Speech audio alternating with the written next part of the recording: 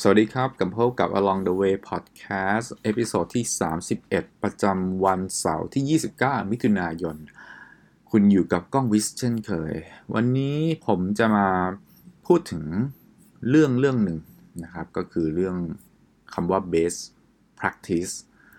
สำหรับคนที่ทำงานในองค์กรหรือคนที่ต้องแตะในระดับที่ต้องบริหารจัดการนะครับก็จะพบว่าองค์กรต่างๆเนี่ยก็จะพยายามหารูปแบบการทำงานนะที่ดียิ่งขึ้นนะแบบเดิมอาจจะดีประมาณนึงแต่เขาก็จะพยายามหา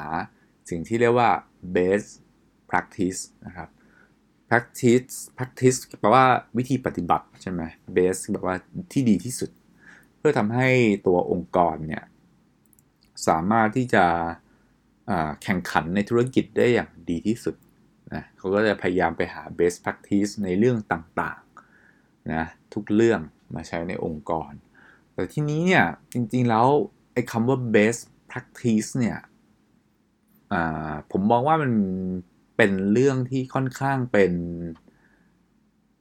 สิ่งที่มันเกิดขึ้นจากรูปแบบหรืออคนทีมงานนะครับองค์กรแบบหนึ่งซึ่งทำบางสิ่งแล้วประสบความสำเร็จนะแล้วทีนี้พอประสบความสำเร็จเนี่ยเขาก็เริ่มถอดรหัสใช่ไหมครับเริ่มถอดรหัสว่าอะไรเนี่ยจากที่ทำมาเนี่ยอะไรที่ทำให้นำไปสู่ความสำเร็จหรือบางทีก็อาจจะทำไมครับก็เอามาดูว่าองค์กรเนี่ยสมมุติ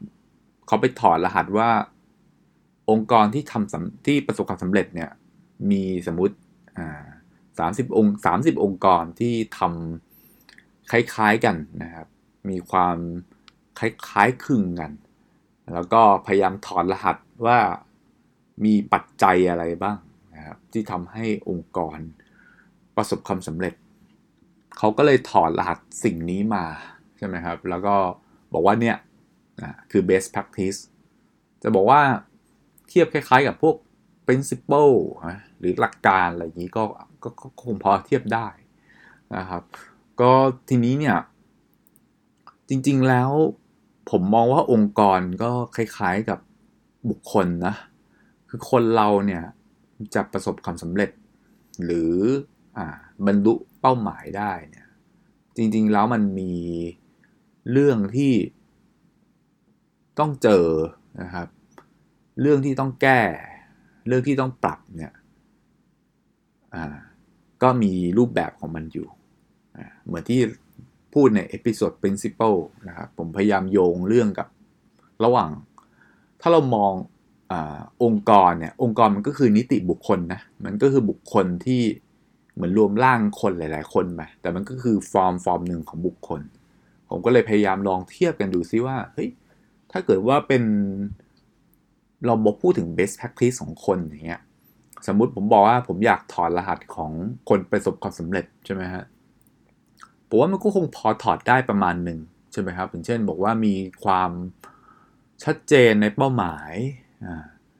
มีความdetermination ความแน่วแน่มีความสามารถทักษะที่จำเป็นแต่ทั้งนี้ทั้งนั้นเนี่ยมันก็ไม่ได้บอกว่ามันจะการันตีความสำเร็จนะนี่ความสำเร็จที่ว่านี่ก็แบ่งเป็นอีกไม่รู้กี่ขั้นนะใช่ไหมครับความสำเร็จคุณเอาความสำเร็จ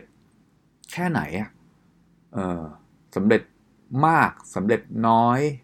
สำเร็จแบบไหนที่เราจะพอใจใช่ไหมครับอย่างคุณไปพยายามถอดรหัสสตีฟจ็อบส์อย่างเงี้ย ถ้าคุณทำตามเขาเลยผมว่าก็พินาศนะเพราะว่าจริงๆแล้วมันคือส่วนผสมของหลายๆสิ่งถูกไหมครับกว่าจะเป็นสตีฟจ็อบส์แล้วก็ Apple ขึ้นมาได้เนี่ยมันมีเรื่องที่คล้ายคลึงกันอยู่นะระหว่างองค์กรแล้วก็ตัวบุคคลนะครับกับการถอดรหัสความสำเร็จผมมองว่าในเรื่องของ ปัจจัยหลักๆเนี่ยมันคงไม่ได้มีอะไรใหม่ละใช่ไหมครับทุกคนคงน่าจะพอจะรู้แล้วว่าอะไรที่เป็นแฟกเตอร์เป็นปัจจัยในการที่จะไปสู่เป้าหมายได้นะแต่ตอนนี้เนี่ยปัญหาหรือประเด็นก็คือว่าบริบท context นะครับมันไม่เหมือนกันใช่ไหมครับบางคนเกิดมาเนี่ยสมมุติว่ามีเด็ก2คนก็ได้ครับเด็ก2คนเกิดมาคนหนึ่งถูกอยู่ในครอบครัวที่มีการเลี้ยงดูแบบหนึ่งใช่ไหมแล้วก็คนหนึ่งก็ถูกเลี้ยงดูอีกแบบหนึ่งสิ่งที่ตามมาคือ mindset ใช่ไหม mindset คือกรอบความคิดของเขามันไม่เหมือนกันพอกรอบความคิดของเขาไม่เหมือนกันพอเราไปเอาเขาเรียกว่า recipe of success นะเขาเรียกว่าเหมือนกับเหมือนกับเขาเรียกว่าสูตรแห่งความสำเร็จมาใช้กับ2คนผลลัพธ์มันก็ย่อมไม่เหมือนกันและก็เช่นเดียวกันถ้าเทียบบุคคลกับองค์กรองค์กรเนี่ยก็คือ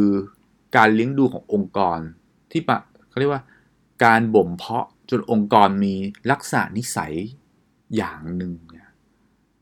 นะฮะจนกลายเป็นสิ่งที่เขาเรียกว่าวัฒนธรรมองค์กรเนี่ยมันก็คล้ายๆกับอะไรครับคล้ายๆกับ mindset ของคนตรงนี้เนี่ยแหละคือสิ่งสำคัญมันเลยเป็นสิ่งที่ว่าไม่ใช่ว่าการที่เราจะไปหา best practice นะครับจากที่อื่นมาเนี่ยแล้วมาประยุกต์ใช้กับองค์กรเราเนี่ยเฮ้ยมันจะใช้ได้นะเพราะ mindset มันไม่เหมือนกันไง mindset ถ้าเทียบกับบุคคลคือผมพยายาม define ว่าถ้าเทียบกับบุคคลเนี่ยคือ mindset ถ้าเทียบกับองค์กรคือ culture ตัวหลักเขาเรียกว่า principle เนี่ย principle นะครับหลักการที่จะเอามาใช้หรือจะเรียกว่า best practice ผมมองว่าไม่ต่างกันเอามาใช้กับคนเนี่ยหรือใช้กับองค์กรที่มีการบ่มเพาะมาไม่เหมือนกันแน่นอนมันจะคาดหวังว่าองค์กร A เมื่อรับ best practice มานะครับจะได้เหมือนองค์กร B ย่อมจะคาดหวังอย่างนั้นได้ยากใช้คำนี้ดีกว่าเพราะว่ามันมีส่วนประกอบเนี่ยมีองค์ประกอบมีเรียกว่ากว่ามีปัจจัยนะมีแฟกเตอร์ต่างๆเนี่ยเยอะเพราะฉะนั้นเนี่ยคุณจะมาคาดหวังบอกว่าเฮ้ยองค์กรสักองค์กรอยากจะทำให้ได้อย่างองค์กรระดับโลกสักองค์กรหนึ่งแล้วคุณก็ไปถอดบอกว่าให้ best practice ขององค์กรสักองค์กรหนึ่งมาแล้วคุณก็บอกคุณเอามาใช้กับองค์กรเราแต่การบ่มเพาะเนี่ยนะครับจนกลายเป็นลักษณะนิสัยขององค์กรเรากับองค์กรเขามันไม่เหมือนกันนะมันไม่เหมือนกันก็คืออะไรครับวัฒนธรรมองค์กรมันไม่เหมือนกันลักษณะนิสัยขององค์กรมันไม่เหมือนกัน mindset มันไม่เหมือนกันเพราะฉะนั้นเนี่ยคุณจะคาดหวังแบบเดียวกันไม่ได้ทีเดียวนะครับแล้วแน่นอนว่าสิ่งเหล่านี้จะบอกว่าเฮ้ยใช้แต่เวลามันใช้เวลาแน่นอนครับอย่างแรกคือต้องมีเวลาก่อนอย่างที่สองคือเฮ้ยความพอใจของเราเนี่ยเราพอใจแค่ไหนเราต้องเท่าเขาไหมใช่ไหมครับยิ่งถ้าเกิดเราบอกให้เราเซตว่าเราต้องเป็นคนชนะเลิศใช่ไหมมันไม่มีที่สิ้นสุดครับเพราะชนะเลิศมันไม่มีที่สิ้นสุดจริงไม่รู้ว่าตรงไหนเรียกว่าที่สุดนะเพราะว่าเหนือฟ้าย่อมมีฟ้าครับเพราะฉะนั้นมันก็เลยเกิดปัญหามากมายกับทำไมครับกับการที่เราจะพัฒนาองค์กรมีเรื่องพูดได้ไม่หยุดไม่หย่อนมีเรื่องมันต้องมานั่งหาทางออกไม่จบไม่สิ้นมีเรื่องให้ต้องประชุมไม่หวั่นไม่ไหวเพราะจริงๆแล้วอ่ะคุณต้องเข้าใจตัวคุณเองก่อนถ้าเทียบกับบุคคลนะถ้าที่เอาองค์กรเทียบกับบุคคลต้องมี self awareness ฉันใดฉันนั้นนะครับองค์กรก็ต้องมี self awareness เช่นกันมีการตระหนักรู้นิสัยตัวเองก่อนมีการตระหนักรู้ ว่าตัวเองเป็นองค์กรแบบไหนมีวัฒนธรรมอย่างไรเสียก่อนต้องเข้าใจตัวเองมากๆซะก่อนนะครับและแน่นอนว่านิสัยการเปลี่ยนนิสัยของใครสักคนเหมือนเราเปลี่ยนพฤติกรรมตัวเราเนี่ยแน่นอนว่ามันต้องค่อยๆเปลี่ยนทีละอย่างแล้วก็ใช้ระยะเวลาใช้ความเคยชินมันเสกไม่ได้วันนี้ผมบอกว่าผมไม่ค่อยออกกำลังกายผมไม่ค่อยเป็นนักวิ่งเลยใช่ไหมผมไม่ค่อยวิ่งครับผมไม่ค่อยวิ่งใช่ไหมครับผมไปเห็นคนนักวิ่งมาราธอน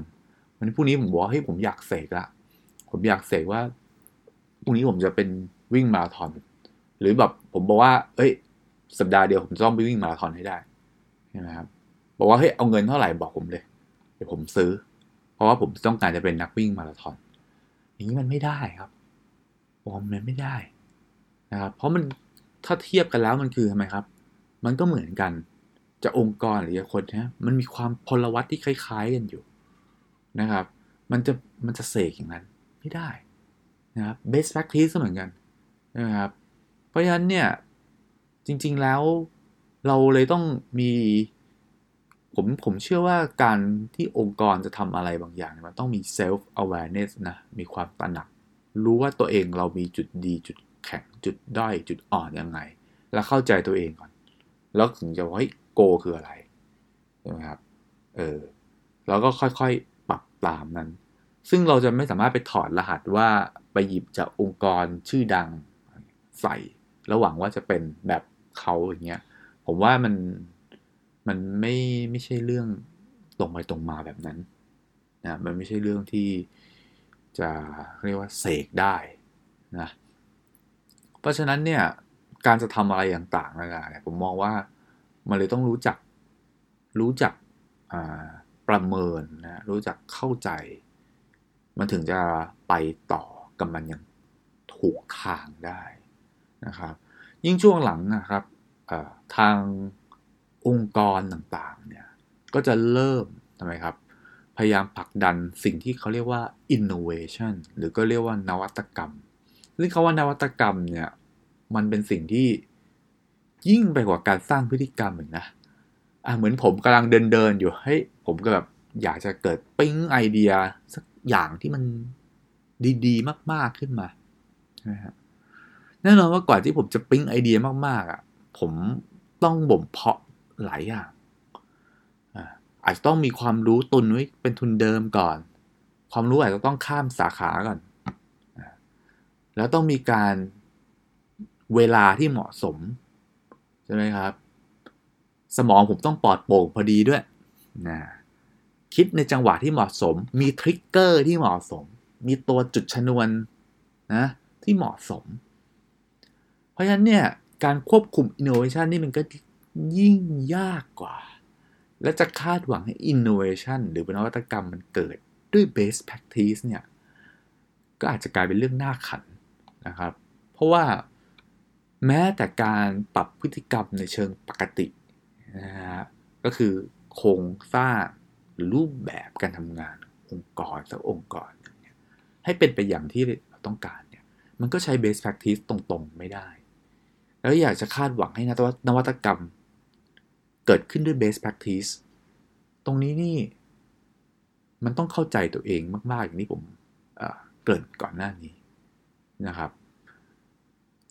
ต้องเรียกว่า Along the Way Podcast เราเนี่ยกล้าท้าเลยนะครับเพราะว่าจริงๆแล้วเนี่ยผมไม่ต้องใช้ตัวpaper นะครับหรืองานวิจัยหรืออะไรที่ใช่ไหมครับไปทำ quantitative research หรืออะไรมา support ผมเคยอ่านมาประมาณหนึ่งนะครับไม่ได้บอกว่าอ่านเยอะอะไรมากมายขนาดนั้นนะครับอ่านมาสื่อให้มันบางทีมันก็มองแบบแยกชิ้นส่วนกันไปนิดนึงอย่างว่างานวิจัยเนี่ยบางทีเราก็แยกชิ้นส่วนนะมองว่าเฮ้ยอะไรที่ทำให้เกิดแล้วก็ใช้สถิติคำนวณบอกว่าอ๋อโอเครู้แล้วว่าอะไรทำให้มีแนวนำเกิดปัญหาคือว่าผมอ่านงานวิจัยผมว่าเฮ้ยแล้วไงต่อถูกไหมเพราะฉะนั้นประเด็นตรงนี้เนี่ยผมจึงค่อนข้างจะสามารถพอจะพูดได้นะครับว่าเออจริงๆแล้วมันไม่มีฮะ best practice มันไม่มีอยู่จริงหรอกนะครับ ผมเชื่อมันมีแต่คำว่า next practice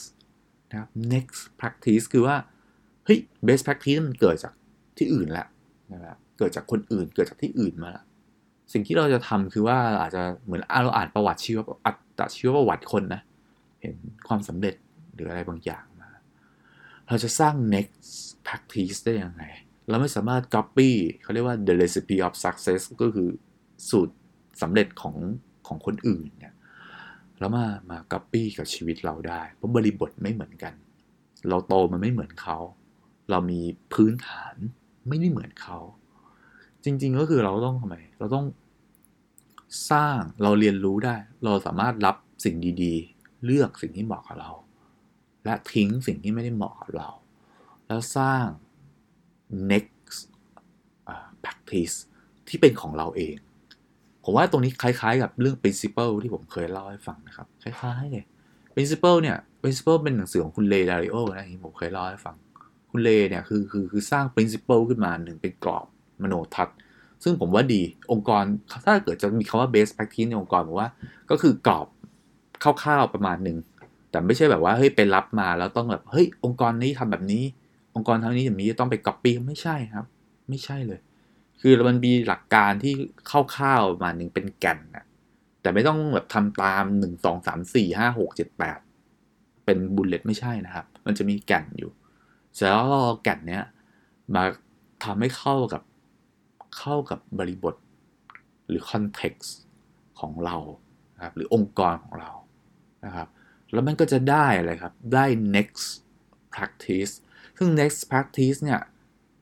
แหละครับคือ practice ของเราและถ้าใครจะมาใช้เขาก็ต้องไปทำ next practice ของเขาต่อนี่คือสิ่งที่ผมเรียนรู้แล้วก็เอามาแชร์กันใน Along the Way Podcast เอพิโซดที่31นี้ก็สามารถแลกเปลี่ยนพูดคุยได้เพราะว่าจริงๆแล้วชีวิตก็คือ Along the Way นะครับนี่คือสาเหตุที่ผมตั้งชื่อ podcast นี้ว่า Along the Way ผมเท่าที่ผมเรียนรู้มานะครับ best practice คำนี้ที่ผมพูดในเอพิโซดนี้คือพูดถึงทั้งองค์กรพูดถึงทั้งตัวบุคคลเองนะครับจากที่เราได้ศึกษามาประสบการณ์มาตรงนี้ก็เลยคิดว่าน่าจะถ้าเรามองจากสายตาหลายๆคนเนี่ยก็จะช่วยทำให้เปิดภาพให้เห็นชัดขึ้นนะครับด้วยใจเรายอมรับนะคือแต่ว่าถ้าเกิดว่าเฮ้ยคนอื่นมองเห็นอีกมุมหนึ่งเห็นอีกด้านหนึ่งเนี่ยประกบกันเปิดรับนะครับคือแน่นอนว่ามันมีการฝึกนะว่าให้ทุกคนอย่าเพิ่งปฏิเสธไอเดียของคนอื่นใช่ไหมแต่ผมว่าไอการที่เราจะเอาคนมาช่วยๆกันคิดอะไรบางอย่างเนี่ยมันกรองนิดนึงก่อนเพราะไม่งั้นจะเจอคนที่แบบว่าแบบมาจากไหนไม่รู้แล้วพ่นอะไรก็ไม่รู้ที่มันเลอะไปหน่อยเพราะฉะนั้นผมคิดว่าการที่เอาคนมาช่วยกันคิดหรืออะไรก็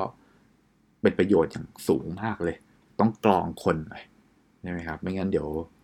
วมันจะไม่ได้อะไรขึ้นมาตรงนี้ผมมองว่าเรามาพยายามหา next practice นะครับทั้งขององค์กรเราของตัวเราแล้วก็ของทุกสิ่งทุกอย่างของชีวิตเราผมว่าเราก็น่าจะได้สิ่งที่ทำให้เราพอใจกับทั้งชีวิตการทำงานหรือไลฟ์สไตล์หรือทุกอย่างของเราขึ้นมาได้นะครับก็เอพิโซดนี้ก็ประมาณนี้นะมีอะไรพูดคุยกันได้นะครับกดที่ตรงสุดที่เป็นเว็บไซต์นะครับคลิกเข้ามาพูดคุยกันได้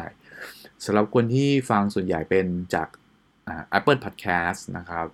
ฟังแล้วคิดว่าได้ประโยชน์หรือดีนะครับไม่ว่าจะเป็นการฟังแล้วคิดว่าได้อะไรขึ้นมาหรือฟังแล้วหลับง่าย ไปได้ฟีดแบ็กมาแม้ตัวผมเองจริงฟังเสียงตัวเองอาจจะมีหลับบ้างก็พยายามพูดให้มันดูมีชีวิตชีวาขึ้นนะครับแต่ถ้าใครจะใช้เอาไปเพื่อช่วยให้นอนหลับง่ายก็ยินดีครับนะครับเพราะเราอยากสนับสนุนให้คนนอนหลับง่ายอยู่แล้ว ก็ไปแชร์ให้คนที่ใช้แพลตฟอร์มอื่นนะครับ Podbean นะครับ Podbean Spotify Google Podcast ได้หมดเลยนะครับก็อยากจะรับฟังนะครับฟีดแบ็กจากผู้ฟังทุกท่านนะครับแน่นอนผมไม่ได้เป็นผู้ที่มานั่งเก่งทุกอย่างแล้วมาเล่าทุกอย่างการฟีดแบ็กจากผู้ฟังเนี่ยก็จะช่วยทำให้along the way เนี่ยเป็น along the way ของทุกๆคนจริงๆนะครับก็วันนี้ก็ประมาณนี้แล้วพบกันใน EP ถัดไปนะครับวันนี้สวัสดีครับ